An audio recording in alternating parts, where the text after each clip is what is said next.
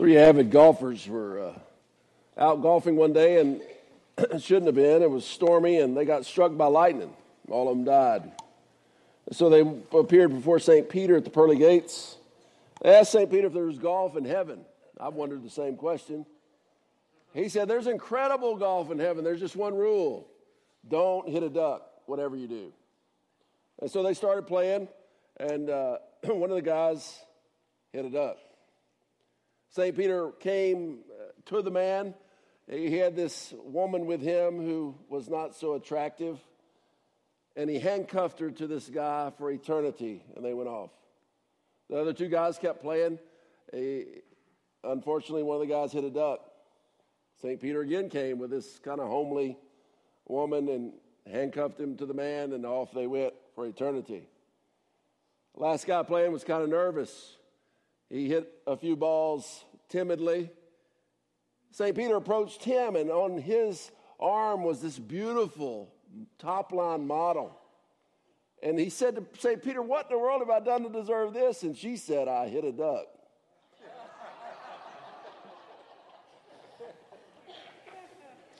It's a funny story with a sad truth. Our world judges on externals. But the good news I have for you today, or maybe it's not so good news, depending on where you are in your walk, in your lifestyle, is that God looks inside. God looks at the heart.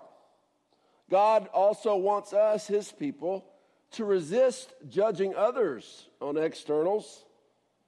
We come today to see the rise of a new king in the story. In week 11, we see the outcome of what we talked about last week, that the people had to have a king. And so Saul was put forth as king, and though Saul appeared to be everything that Israel ever wanted, they soon found that Saul was not all that. And because of that, God ultimately says to Samuel, Saul will no longer be the king of Israel. Samuel, we need to find a new king, is what he says to him. And so in 1 Samuel chapter 16, we see the new king chosen. David is chosen as king. Now, that is unexpected. David is just a teenager at the time. David is, for many of the folks, no one's idea of a king. We read about 1 Samuel 16, verses 6 through 13. When they arrived, Samuel saw Eliab and thought, surely the Lord's anointed stands here before the Lord. Samuel is told to go to the house of Jesse, of Bethlehem, an Ephrathite. He's told to go to Jesse, and he said at Jesse's house, he has many sons. One of them will be anointed as king.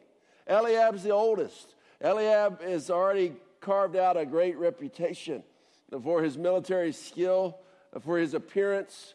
And as Samuel looks, he thinks, surely this is the one.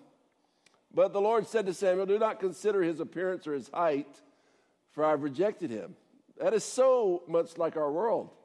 You know, statistical studies actually have been made that say that in the CEO offices across the corporations of this land, in political races, oftentimes the winner will be the taller of the two that are running. The CEOs will be taller than the average man or woman. So much like us. But here he says, Samuel, no, this is not the one. The Lord does not look at the things people look at. People look at the outward appearance, but the Lord looks at the heart. Then Jesse called Abinadab and had him, this is his second son, and had him pass in front of Samuel. But Samuel said, the Lord has not chosen this one either. Jesse then had Shammah pass by, but Samuel said, nor has the Lord chosen this one. Jesse had 7 of his sons pass before Samuel. But Samuel said to him, the Lord has not chosen these. So he asked Jesse, are these all the sons you have? There is still the youngest, Jesse answered. He's tending the sheep. He's an afterthought. Jesse doesn't even think about him possibly being the one. Samuel said, send for him. We will not sit down until he arrives. So he sent for him and had him brought in. He was glowing with health and had a fine appearance and handsome features. The Lord said, "Rise and anoint him. This is the one." So Samuel took the horn of oil and anointed him in the presence of his brothers. And from that day on, the Spirit of the Lord came powerfully upon David. Samuel then went to Ramah. A great lesson there. Many do not see one's true potential. Many did not see David's true potential. Did you notice? Jesse, David's father, didn't even think about or summon David when the word came that Samuel was coming to anoint a new king. Later on, we read that Eliab and his brothers are fighting with the Israelite army against their mortal enemy, the Philistines. And out in the land of the valley of Elah, where they're battling the Philistines, all the men are gathered around. And every day, one giant Philistine comes out, his name Goliath, and challenges the Israelites. He makes fun of them. He goads them. He challenges any one of them to face him one-on-one in battle. And every day he comes out and no one responds. But David is sent to take food to his brothers one day, and he goes, and David's older brother, he scolds him. Eliab scolds David for leaving the sheep to come and just watch the battle with the Philistines. He has no idea, does Eliab, that David could potentially be a part of the army against. He has underestimated him. King Saul, he sees David as a mere boy, not king material. He sees him as an entertainer, for he's heard of his skill with a lyre, which is a harp. But King Saul underestimates David. Goliath, when David comes out to challenge him, he says, "You send this little shrimp, this little stick out against me? No way can he be the king." But God has Samuel anoint David as king. Is this a mistake? No, it's not a mistake. God and Jonathan's can see one's true potential. God and Jonathan's do. I tell you, that is one of the most dramatic stories in all of Scripture. Goliath, this huge man with all the best armor, he's out in the valley, and it makes David mad to hear him insult the Israelites and the God that they serve. And so David actually goes out against him with only a slingshot and some stones. If you were here early in the service, you saw it dramatically depicted on the screen. It must have been some kind of scene. I'd love to see it in a movie with the computer graphic effects today. Goliath towering over David. And he comes out and basically says, "You have no chance," to David. And David says to him these immortal words. He says, "I come in the service of the Lord. I come with God on my side. God will give me the victory." And sure enough, he starts twirling the sling, and he releases the stone, hits Goliath right in the center of the forehead, and down he falls. God has seen David's true potential. I wonder today what potential is in this room. Perhaps potential that has been stamped down, potential that has been beaten down, potential that has been warped, potential that perhaps you've forgotten about. We are so prone to look into the mirror. We are so prone to look into the eyes and the judgments of others in our evaluation of ourselves that so oftentimes we get far off the mark. We underestimate ourselves as others underestimate us.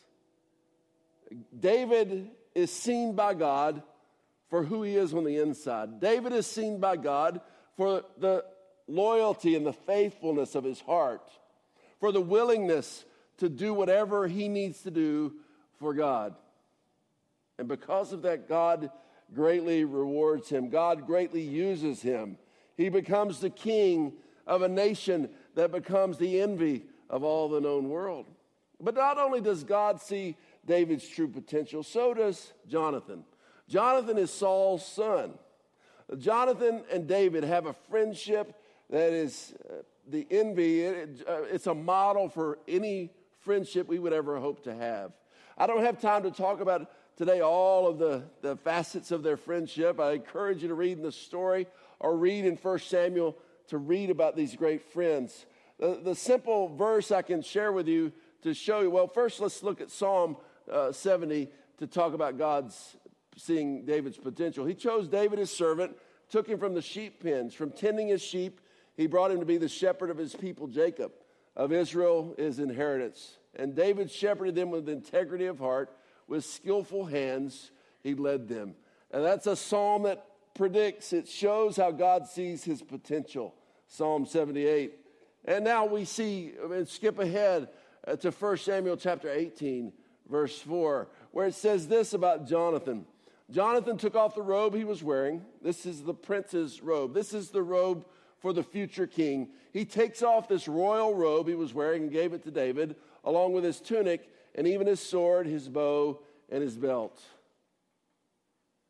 Because he sees his potential. Because Jonathan knows that it is in God's will for him not to succeed his father as king, but his good friend, his best friend David, to be that king. He gives that royal robe, a great and powerful symbol.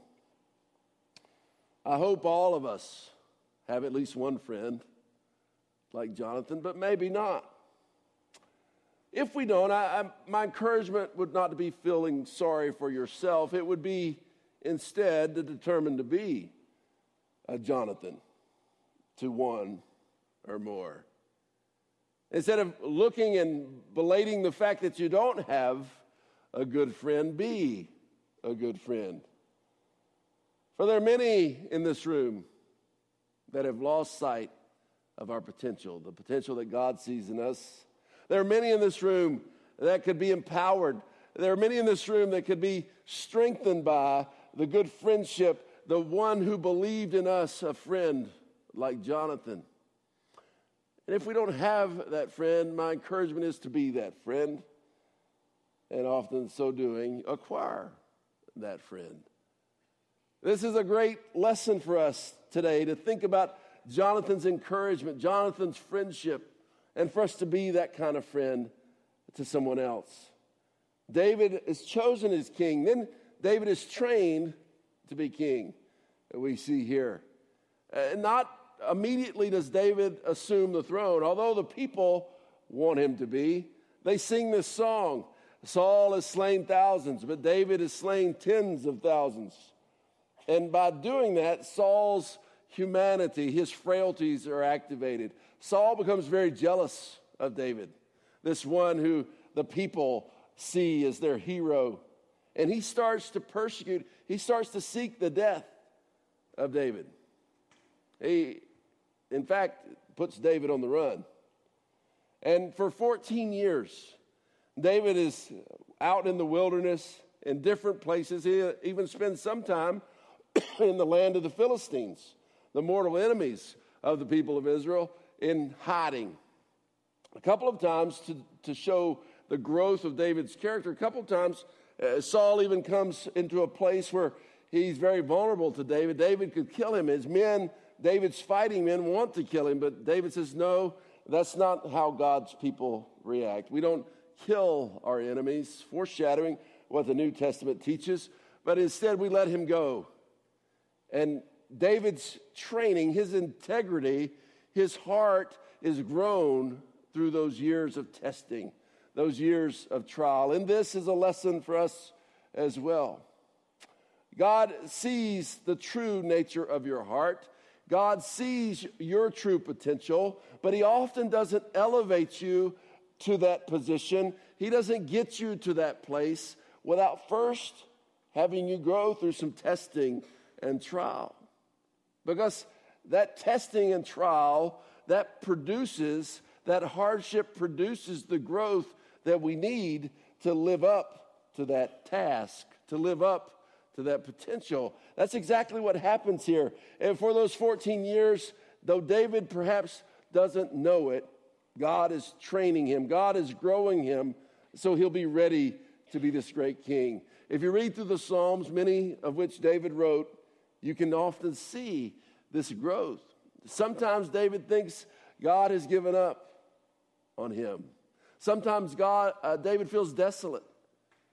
But in all of those lamentation psalms, he eventually comes to the place where he believes and he trusts in God. As David lived as a fugitive these 14 years, he only could depend on God for guidance and help.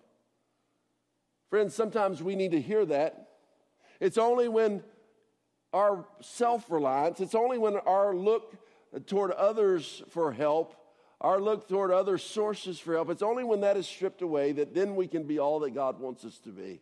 It's only when we see that we need to most and primarily depend on God for our guidance, for our vision of where and what we're supposed to do, that then God can use us to our fullest potential. That's his training. And finally, King David points to the eternal king. As this young man grows through these years of testing and training, as he assumes the kingship of Israel, God's holy nation, as he takes on this place, we see a foreshadowing in him. I just spoke to you about how he was he had to have that total reliance on God for his power, for his strength, for his direction. But ultimately, I think King David is a type for us. He is a clear model of one who is to come. David was from Bethlehem, of the tribe of Judah. So was Jesus Christ. David was anointed with oil. Jesus was anointed with the Holy Spirit. In fact, in 2 Samuel, we actually see a messianic promise, a prophecy. 2 Samuel chapter 7, verses 12 through 16. This is God speaking to David through the words of the prophet. When your days are over and you will rest with your ancestors, that is, when your life is done, I will raise up your offspring to succeed you, your own flesh and blood, and I will establish his kingdom. Now to this point, and you will see throughout, and here's a hint for you as you read in the Old Testament, oftentimes when prophecies are made, there is an immediate fulfillment of that prophecy, and then there's there's a grander fulfillment of that prophecy. Here you can understand this prophecy to be about Solomon, who was David's blood, who also was a great king. But I don't think it's only about that. There will be this one who is to come, your descendant, one who will build a house for my name, and I will establish the throne of his kingdom forever. I will be his father, and he will be my son. When he does wrong, I will punish him with a rod welded by men, with floggings inflicted by human hands. But my love will never be taken away from him, as I took it away from Saul, whom I removed before you. Your house and your kingdom will endure forever before me. Your throne will be established forever. It's talking about Jesus who is to come. The only thing it might throw you there is it says that when he does wrong. Actually, what I think that means is that he would assume the punishment, the penalty for all who came after, who would do wrong. The Bible calls sin. And what was Jesus to undergo, this great king of Bethlehem, of the tribe of Judah, who was the anointed one, who was the Messiah? He undertook that punishment. He was placed upon a tree because he saw that if our sins could be forgiven, that our tremendous potential could be unlocked. Now listen, this is not some pie in the sky, believe in yourself talk that you often hear from our world's salesmen today. Because I believe if we understand the story of David, we see that it's not doing whatever we want to do that makes us be this great person. It's being stripped down to seeing first and most the face of God as he sees us. And then being that, not what the world says is success, not what the world says is victory, but being exactly who God made us to be. So let me leave you with this. When you look in the mirror, what do you see?